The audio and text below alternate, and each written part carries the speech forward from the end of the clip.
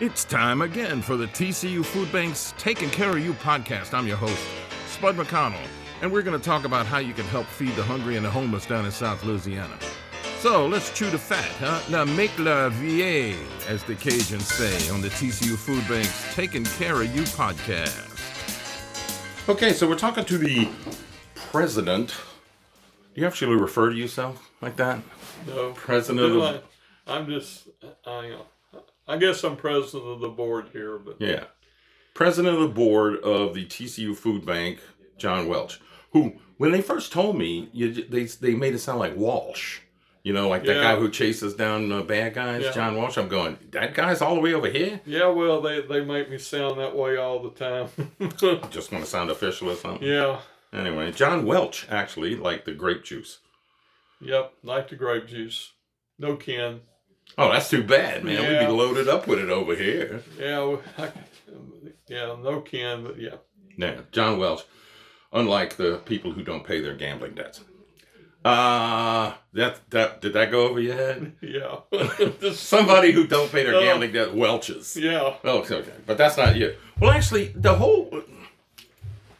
how did you get involved with the TCU Foodbank to be ending up being the president of the board? I mean, what brought you over to this? Well, I tell people by the time I realized the light wasn't the end of the tunnel, the train hit me. That's what I tell people. But honestly, a number of years ago, our church was having Bible study groups, and one of the items in the Bible study group was that every third Wednesday night we would have what was called a serve night, where instead of gathering together for Bible study and fellowship, that we would gather together as the group, and not necessarily the same group we were in, but just a group of people, and do some kind of local mission work. And my daughter wanted to come to the food bank. She didn't want beanie weenies or anything like that. No, she didn't want beanies. My daughter's got a big heart, and I know, I've met her. She wanted to come to the food bank. That time we were in the old building. Mm-hmm. It was interesting. It was different, that's for sure. It was definitely different, and food would come in be collected in boxes from food drives and different things, and food would come from different sources, and it all had to be repacked.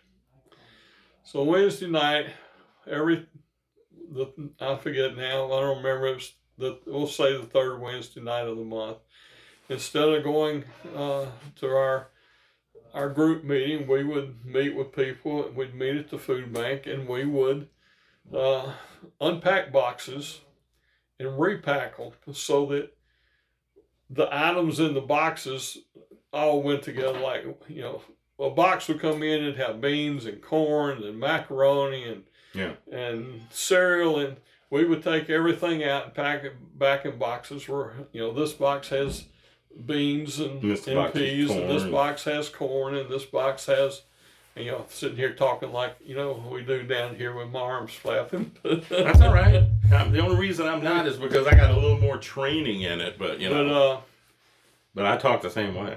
We would unpack and repack the boxes, and I was going because she was, it started in the wintertime, and I said, well, I'll go with you. So we got over here, and it became very apparent that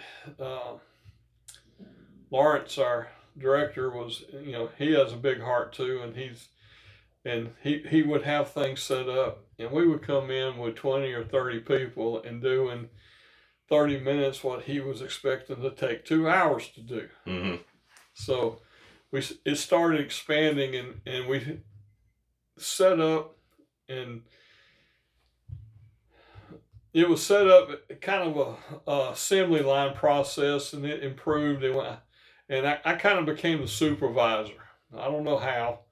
You just fell in your lap? I guess it just fell in. I guess because I was willing to take on, the response and make sure that things were done right. Mm-hmm. And after we'd pack these boxes up, if we had time, then we would pack up day boxes that we give to our homeless people that come by, or we'd pack up boxes that, like we give out to our senior adults, or pack up boxes for... yeah, a lot of people don't know that, but we have several different categories of how much and what, Depending on what was the closest by and the boxes we have, we would sit there and pack it, and we'd spend an hour, 2 hours. And, it was enjoyable. Well, I'm sure you're sitting there yapping with your friends. And yeah, you really didn't have, you visited. Mm-hmm. It's like a quilting bee. Yeah, you're sitting around yapping like while you're doing it. But while you're doing it, you would be accomplishing something. And then I was asked to be on the board. And because you took over and started supervising everybody. See, you see, that was... I volunteered, I said yes, I'll come to the board, and I'll be on the board. And after a few board meetings, our president at the time had some issues and needed to step down, and I had taken the job as vice president. Vice president's usually a safe job. Yeah. That's usually the job, to keep you from being president or whatever.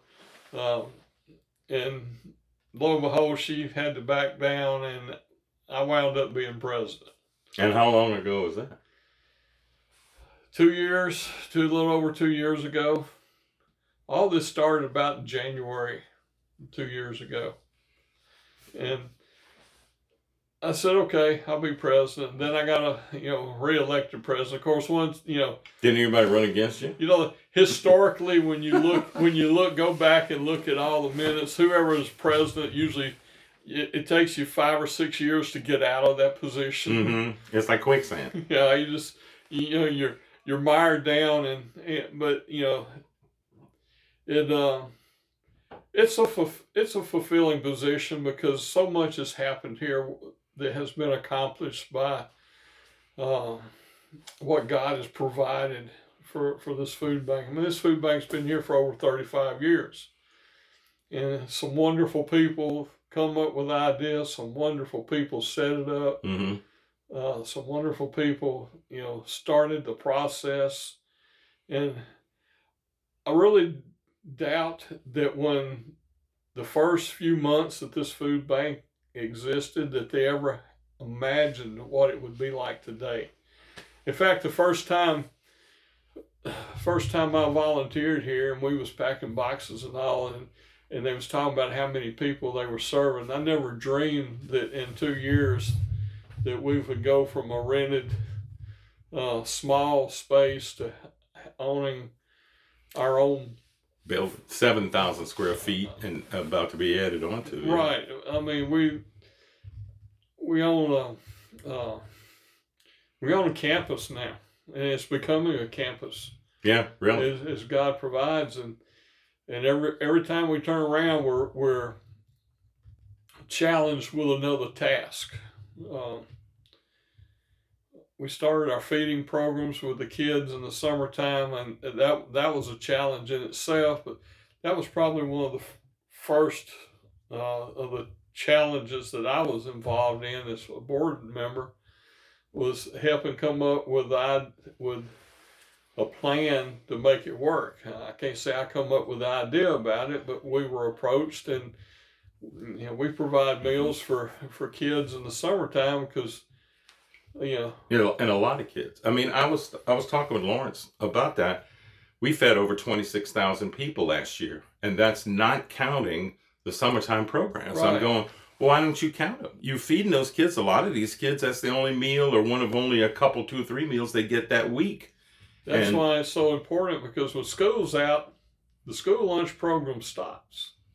Yeah, and and there's a lot of kids, that's the only meal they get. When holidays come, that's the only meal they got, and it just developed from there. I remember when we started providing boxes for senior adults, and not just as they would come through our distribution lines, but after COVID hit and so many of them were scared to get out, that we come up with a plan to get food to them, and it's still in place today.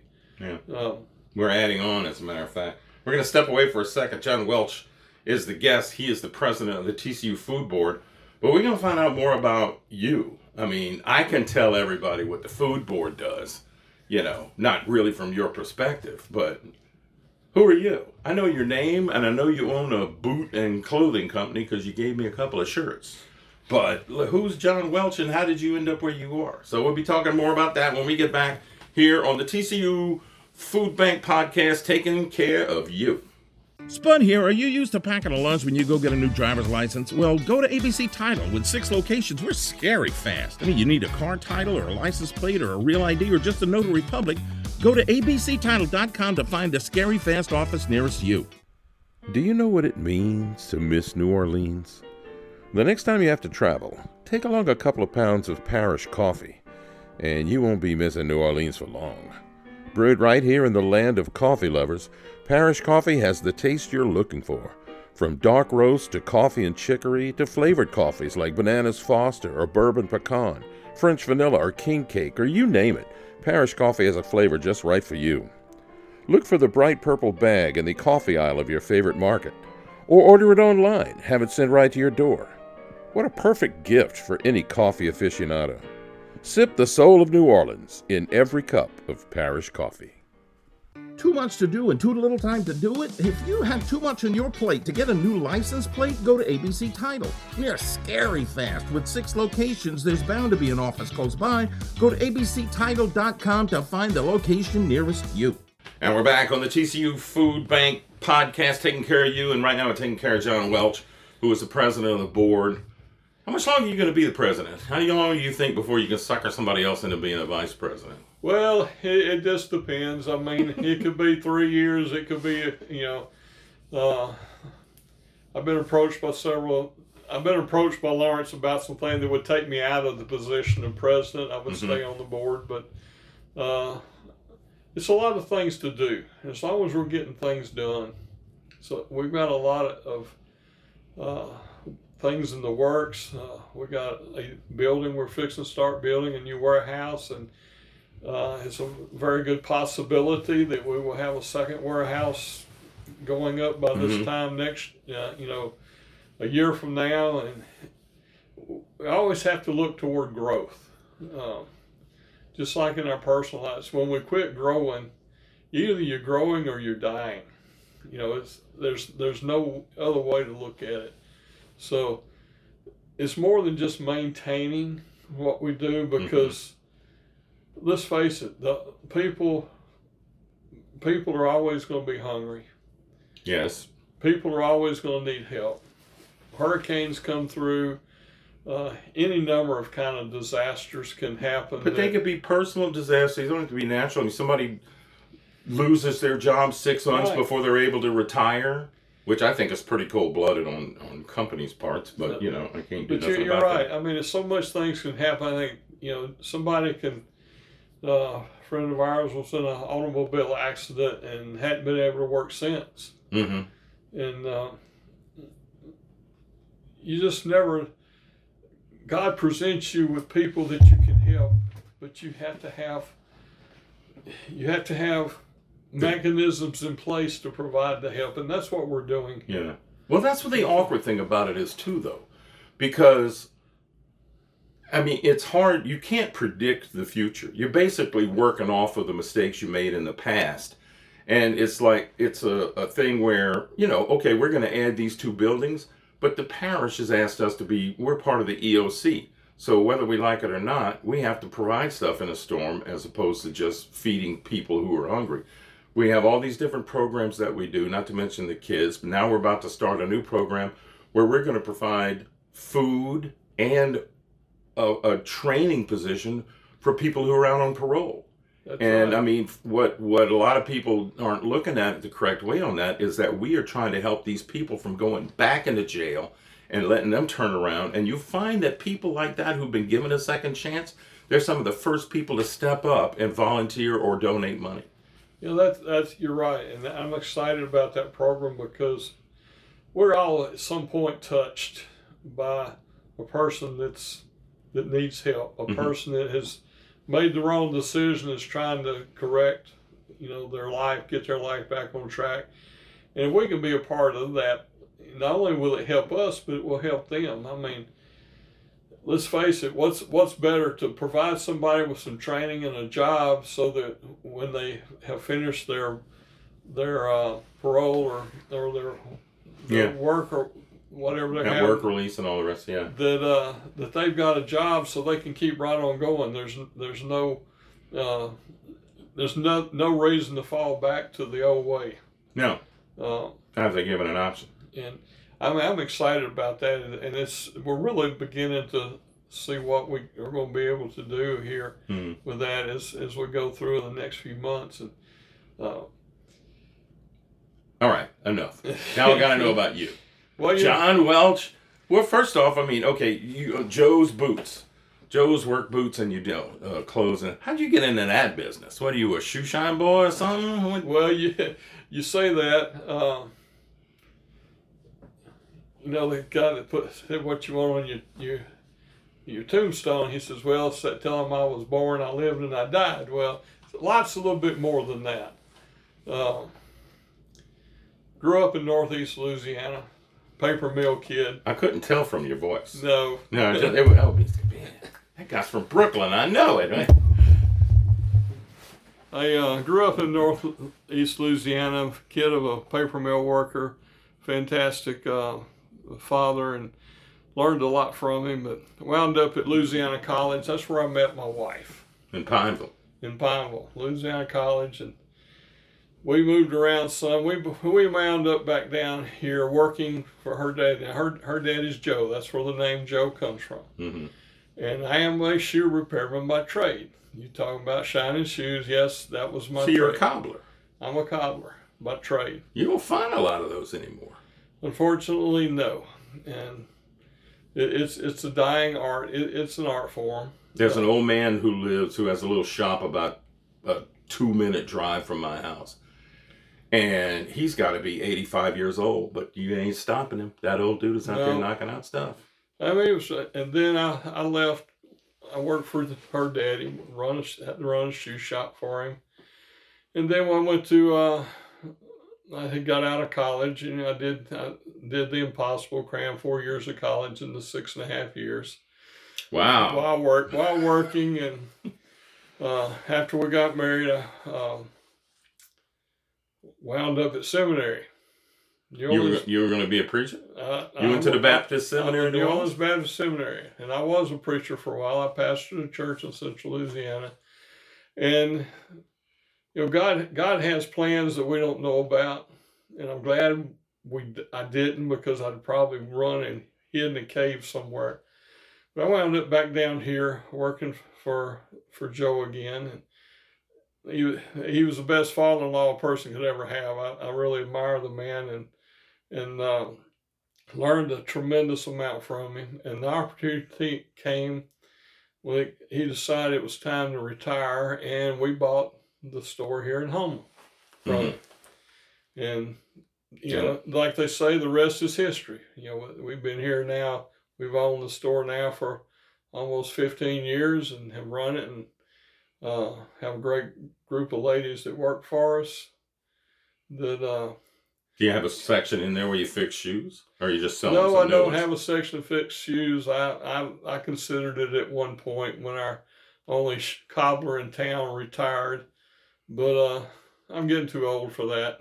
You should train someone. I'm like you said, it's a dying art. Everybody just throws away stuff, but we've become such a throwaway society, and it's nice to be able to do something like with the food bank where it's not as much throwaway as it is. It's doing something repurpose that touches people. Yeah. And we have some great volunteers here at the food bank. We have some fantastic volunteers. We have a fantastic staff. that we have, that I'm going to say we, actually, our director Lawrence has put together. And no, but you had a lot to say so about that, because let me tell you something. I know I have a lot of conversations with him. He relies a lot on your guidance. Yes. And he also relies, he'll go like, yeah, John's not going to buy that, so I'm not going to waste my time. So, you have considerably more input in the running of this thing, even day to day, than you know. Well, he tells me that. And I mean, yes, I do. But it's because of people. If I can't help people, I guess that's why I enjoy retail. I always say I want to get out of retail, and every time I get out of retail, I'm back in retail. I mean, it's a people business. Mm-hmm. Well, really, that's what it is here. It's a people business. I've never done retail, and but I'm in the people business, because yeah. I would get on stage or in front of a camera and entertain umpteen people, But after a while, I remember the first time I got in front of a microphone at a radio station. They'd ask me a question, and I'd nod my head. Yeah, it don't quite work that way. No. No. They said, look, if they can't see you nod your head, you're going to have to say something. And, but, it's been an interesting journey. And it's still a journey. Met so many nice people here. Still able to volunteer some, have a business to run, but my ladies are making it so I can start taking time away. They work for me, so I can start taking time away. The plans are start doing some more volunteering besides running the board. When do you think you'll ever retire? Or do you think, let me rephrase that. Even if you get the opportunity to retire and take it, just in my conversations with you before in this one today, you're never going to not do nothing. I'm always going to do something. I got to have, I remember one time my daddy had retired from the job he was in. He only held a couple of jobs in his whole life, and he retired. And that's something that says, you got time? He says, look, I'm retired. I can do whatever I want. But he never slowed down. Yeah. The day after he retired, they had he was on a different job. And well, he said, I work harder now for less money than I did when I was working for money. But, that's probably the way I'll be. I can't quit. You quit moving. Yeah. You just quit, it's over. Yeah, my dad his hobby was woodworking. And he built just beautiful pieces with precision work. But he took his time. Yeah. I mean, he'd get up in the morning and have his coffee, and he'd work on the woodworking, then he'd stop. My mom would feed him lunch.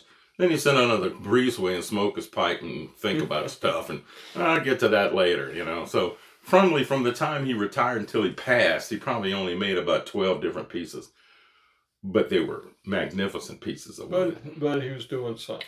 He was doing something. I'm going to do something. And he gave all that stuff away, too. We have like one piece of it. That's it. I'm going to do something, too. And a great part of my doing will be here at the food bank in some fashion or form. You don't want to go back to Northeast Louisiana?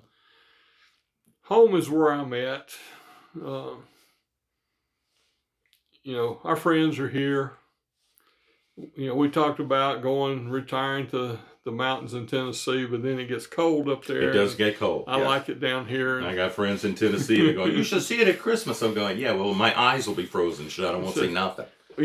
Home is here. Our friends are here. Our church is here. The food bank's here. I've become such a part of the food bank that, it's on my mind almost every day, whether I'm actually here or not. Well, there you go. So yeah, there will always be something for me to do here. Well, we appreciate it. And I'll be like some of our volunteers we have. They just keep coming. You can't knock them down. Well, they're like weebles. You can knock them down, but they spring right back up again. John, thanks for taking the time. I know how many things you got to do today, but anyway, I appreciate it, and thanks for being our president and help us move forward, create more, help more. We just look to the future for what God has for us and all the people that we're going to be able to touch and now and in the future. There it is. All right, that's another episode of the TCU Food Bank. We'll catch up with you next time. And in the meantime, be safe, and we're taking care of you.